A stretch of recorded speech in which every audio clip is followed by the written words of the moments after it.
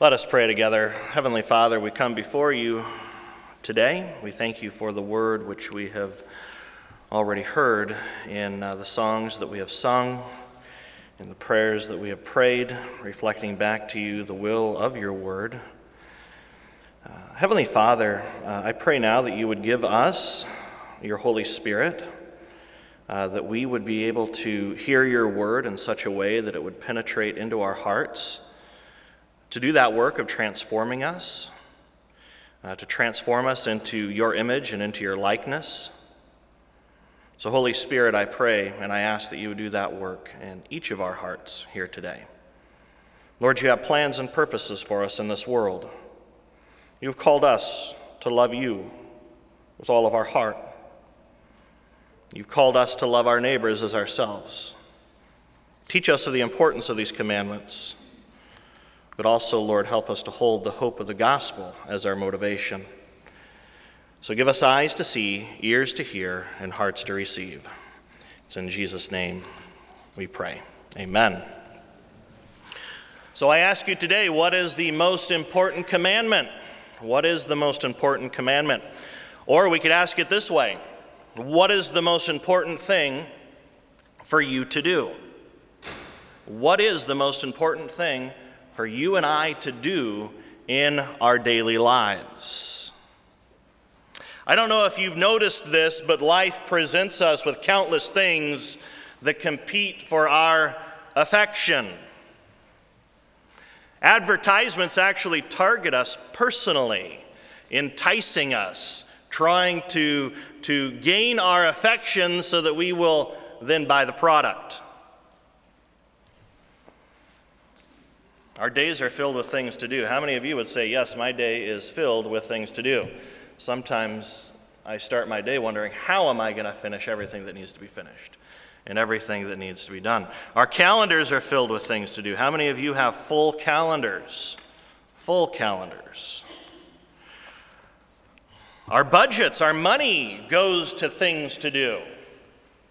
Things to do, always. What is the most important thing for us to do? Of all of those things that are trying to woo us and attract us, and those things that want to take our time and our money and our thinking and even the affections of our heart, what is the most important thing for us to do? What is the most important commandment? What is the most important commandment for us to follow? A man asked Jesus that question one day. Which commandment is the most important of all? Let's read the account from Mark chapter 12, verses 28 through 37. And here we will learn the most important thing for us to do. And find it on the screen, or if you'd like to turn to your own scriptures. Mark chapter 12, beginning with the 28th verse. And one of the scribes came up and heard them disputing with one another, and seeing that he answered them well, asked him, which commandment is the most important of all? Jesus answered, the most important is, hear, O Israel, the Lord our God, the Lord is one. And you shall love the Lord your God with all your heart and with all your soul and with all your mind and with all your strength. And the second is this, you shall love your neighbor as yourself. There's your answer. Love God with everything that you are, and love your neighbor as yourself. And the scribe said to him, you are right, teacher. You have truly said that he is one, and there is no other beside him, and to love him with all the heart and with all the understanding and with all the strength, and to love one's neighbor as oneself is much more than all whole burnt offerings and sacrifices. And when Jesus saw that he answered wisely, he said, you are not far from the kingdom of God. And after that, no one dared to ask Jesus any more questions. And as Jesus taught in the temple, he said, how can the scribes say that the Christ is the son of David? David himself, in the Holy Spirit, declared The Lord said to my Lord, sit at my right hand until I put your enemies under your feet. David himself calls him Lord. So how is he his son? And the great throng heard him gladly. This is the gospel of the Lord. Praise to you, O Christ. What is the most important thing for you to do? What is the most important commandment? Is the stuff, the things that we have to do, is it vying for your affection? Is it pursuing you like a lover, desiring all that you are?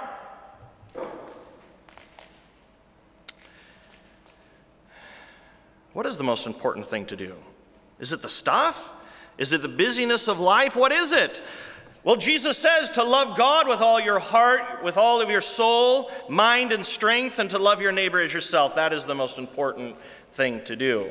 So we ask the question. We ask the question of ourselves, do I love God with all my heart? Do I love God with all my soul? Do I love him with all of my mind? And do I love him with all of my strength? And then I have to ask the question, do I love my neighbor as myself? There is no commandment greater than this, to love God and to love your neighbor. So I ask the question, what do you invest your heart, your soul, your mind, and your strength into? Who do you love? What do you love? What is it that you invest heart, mind, soul, and strength into? What is the passion of your life? What occupies your thinking? What occupies your affections? What occupies your time? What takes your money? Think of it. Do we love God with all that we are? Do we really love him with our whole being? Do we love our neighbor as ourselves?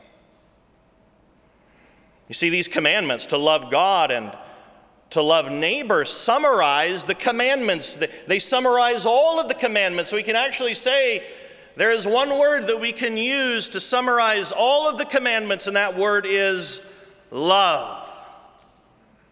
It is love.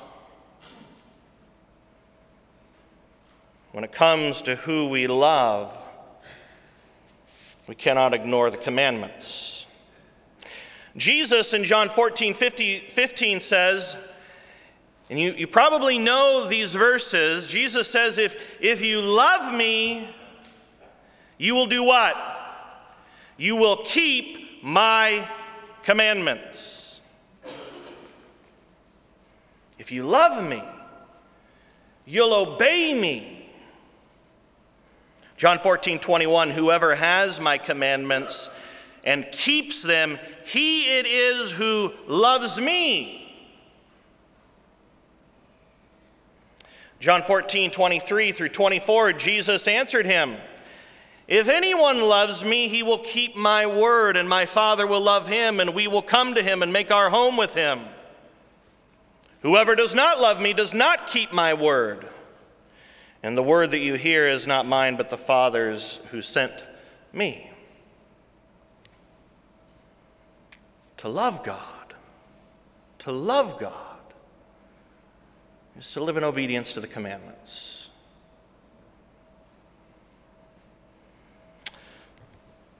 Love of God and obedience to the commandments go hand in hand. You cannot love God and ignore his commands.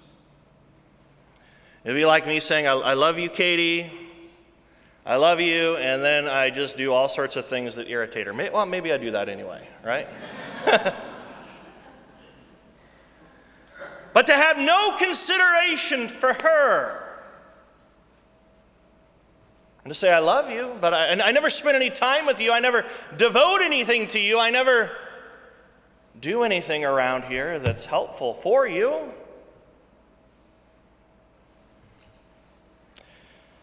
To love God and to keep the commandments go hand in hand. You cannot love God and ignore his commands.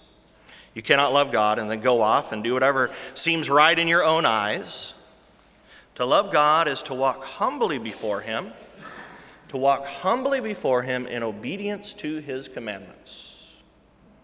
That's what it means to love God. But we must not become confused. We must not become confused, because we could end up, if I just ended the sermon right there and said, go in peace and serve the Lord, we may end up in a place of great despair. Martin Luther, he tried to love the Lord with all his heart, with all his mind, with all his strength, with everything that he was, and he ended up as a very tormented man in his pursuit of doing that. So how is it that a people whose affections are all messed up, and you need to know this about your pastor, my affections are messed up. And I hope we can get honest about who we really are in this church. If we really look at what we spend our time doing and what takes up the most of our mind and of everything that we are, we realize, our affections really are messed up. We're not loving the things that God has commanded us to love. So how is it that a people whose affections are all messed up come to grow in love for God and neighbor? How is it that Adam Jensen, a poor, miserable sinner, comes to love God?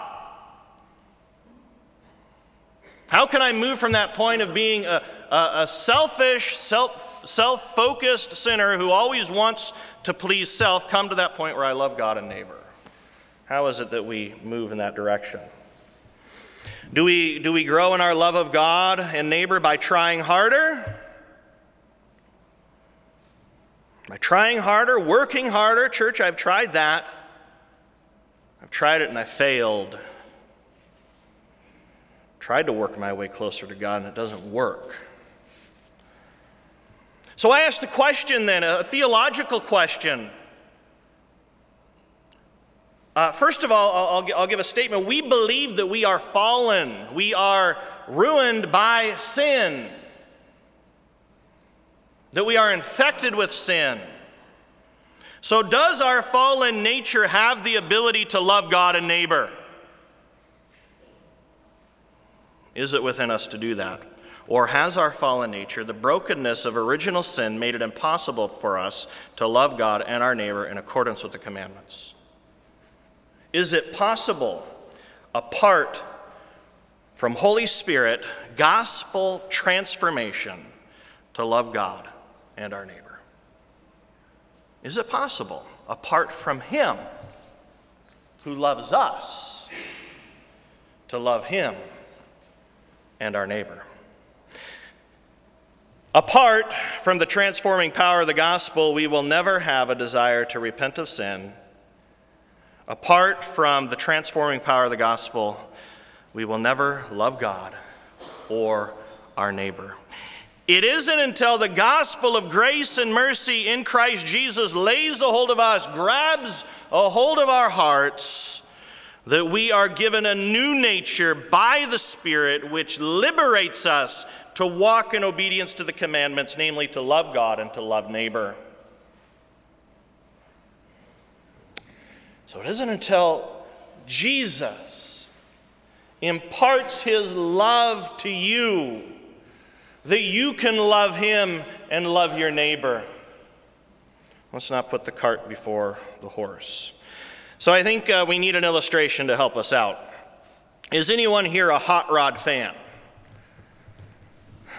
Nobody's a hot rod fan here in this entire place, huh? Wow. Right now, my dad is in the process of restoring a 55 Chevy Nomad. It's in his garage in Arizona. So I was kind of curious. Anyone here ever own a 1955 Chevy? Oh, we'd have one right there. Two. So you've owned a 1955 Chevy. I ask you this question now. Are you confident it's still running and on the road today? Are you confident that it's still road-worthy, legal, street legal? Would you say yes or no? No. Right? We are sinners. We are like old, broken down cars. That's who we are. Old, broken down cars. I have a picture here just to illustrate it for you. That's who we are as sinners. Notice the engine's not even in there, right?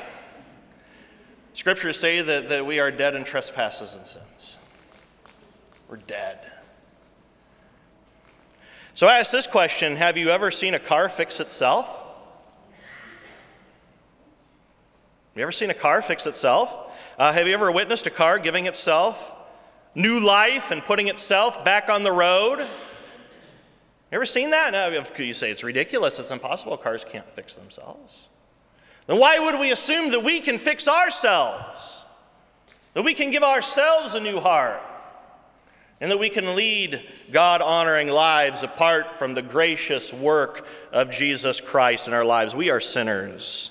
We're like old broken down cars. We're born that way. We're incapable of fixing ourselves even from birth. From the moment of birth, we're in need of the gracious and saving hand of God upon our lives. All people, children, teenagers, young adults, middle-aged, elderly, we're in the same boat. We're all sinners. We're all in need of restoration. That restoration, that transformation, through the power of the Holy Spirit, bringing us the word of the gospel. And when the gospel takes hold of us, we're transformed. We are born again. We are made new. We are a new creation in Christ Jesus. Only a skilled mechanic has the ability to take a broken down car like this and turn it into something like this. Isn't that beautiful? Brings tears to my eyes. That's one of the most gorgeous things I've ever seen. Amazing. Only Jesus can grab hold of broken sinners like you and I and transform us into people who love him. Who love him with all our heart, soul, mind, and strength, and who love our neighbors as ourselves. We cannot transform ourselves into people who love God and love our neighbors. Only Jesus in the power of his grace and in the power of his mercy working in our hearts can accomplish that. 2 Corinthians 5:17 through 21. Therefore, if anyone is in Christ, he is what? What is he, church? The old has passed away, behold, the new has come. All this is from God, who through Christ reconciled us to himself and gave us the ministry of reconciliation. That is, in Christ God was reconciling the world to himself, not counting their trespasses against them, and entrusting to us the message of reconciliation, that we would love our neighbors, be reconciled not only with God, but also with others. Reconciliation in the vertical sense, but also in the horizontal sense in our relationships with our neighbors. Therefore, we are ambassadors for Christ, God making his appeal through us. We implore you on behalf of Christ, be reconciled to God. For our sake, he made him, and this is what it's all about, he made him to be sin who knew no sins, that in him we might become the righteousness of God. It is grace from beginning to end. So as we gather together as the body of Christ around the Word of God, the Holy Spirit transforms us as his recreated people so that we can go in the power of the Spirit as ambassadors of love and the message of good news. You will never come to love God until the love of God lays hold of your life. You'll never be able to love him. You will never come to love your neighbor until the love of God lays hold of your life. It is the love of God given to us that changes everything. And Jesus is in the business of restoration, transformation, resurrection. That's Jesus' work. So we could think of this. Who were you before Christ laid hold of your life? Who were you and who are you now? How many of you could say, yes, there has been a transformation in my life? I hope you can say that. I hope you can say that there has been a transformation in my life. But it doesn't end there. We also need to say, who am I today? Who am I today? And how does Christ need to transform me in the power of his grace today? Because we are still a work in progress. We're still a work in progress. You might say, Pastor, I have so far to go. Pastor, I still struggle. Pastor, I'm not what I want to be. I'm not what Jesus wants me to be. I haven't arrived yet. Guess what? I'm with you. I haven't arrived either. Do you know that I have a long way to go? Do you know I have a lot to learn? Do you know that God is still messing with me? God's still working in my heart? God's still transforming me? Guess what? The Apostle Paul struggled in the same way you do. St. Paul says in Romans chapter 7, verses 14 through 25, "For we know that the law is spiritual, but I am of the flesh, sold under sin, for I do not understand my own actions." How many of you could say that? I don't understand my own actions. "For I do not do what I want, but I do the very thing I hate. Now, if I do what I do not want, I agree with the law." It's good. "So now it is no longer I who do it, but sin that dwells within me. For I know that nothing good dwells in me, that is in my flesh. For I have the desire to do right, but not the ability to carry it out. For I do not do the good I want, but the evil I do not want is what I keep on doing. Now, if I do what I do not want, it is no longer I who do it, but sin that dwells within me. So I find it to be a law that when I want to do right, evil lies close at hand. For I delight in the law of God in my inner being, but I see in my members another law waging war against the law of my mind and making me captive to the law of sin that dwells in my members." And then what does Paul say? "What a wretched man I am! Who will deliver me from this body of death? Thanks be to God, through Jesus Christ our Lord." It is Jesus. It is Jesus. He is the one who transforms us. He is the one who does this work in our hearts, even though we still have sin, even though we are still messed up, even though we still struggle. Did you know that your performance before God does not determine your standing in God's grace? If your standing in God's grace was determined by your performance, it would no longer be Christianity. It would be a false religion.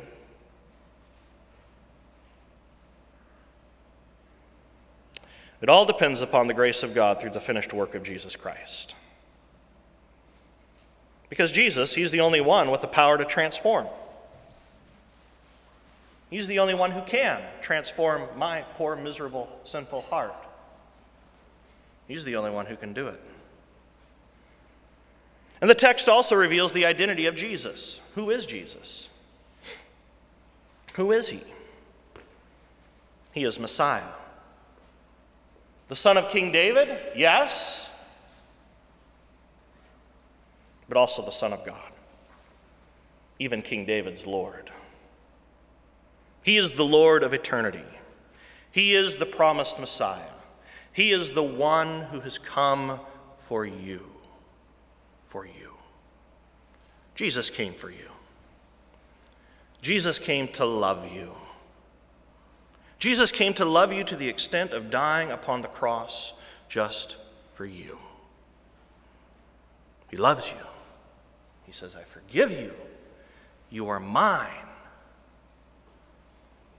He says, I'm with you now. Today. He is with you. He is in you. He is doing his work of transformation in your heart and in your mind. And he is bestowing once again the promise of love. Live in that love, church. Be transformed by that love. And know that it is the love of God that transforms our affections. It is the love of God that transforms our affections from those things which vie for our attention and our affections. It transforms our affections so that we realize, yes, many of these things in this world that take my time, take up time out of my day, take up time on my calendar, yes, they are important and they are necessary, but these aren't the things that I really love. I love Jesus. I love him. And it transforms how I view everything else in life. He is the one who transforms our affections from the worthless things of this world to the one true God, who is one, and to the good of our neighbors. Amen. Let us pray. Heavenly Father, we thank you that you have laid hold of our heart and the power of your word, the power of the gospel, this message of grace, this message of mercy to poor miserable sinners. Lord, if there are any here today who do not know that reality in their life, Lord, I pray that you would continue to do this good work by the power of the gospel in their hearts, that we as a congregation would be completely and totally and utterly transformed by you, to love you and to love our neighbors. It's in Christ's name we pray. Amen.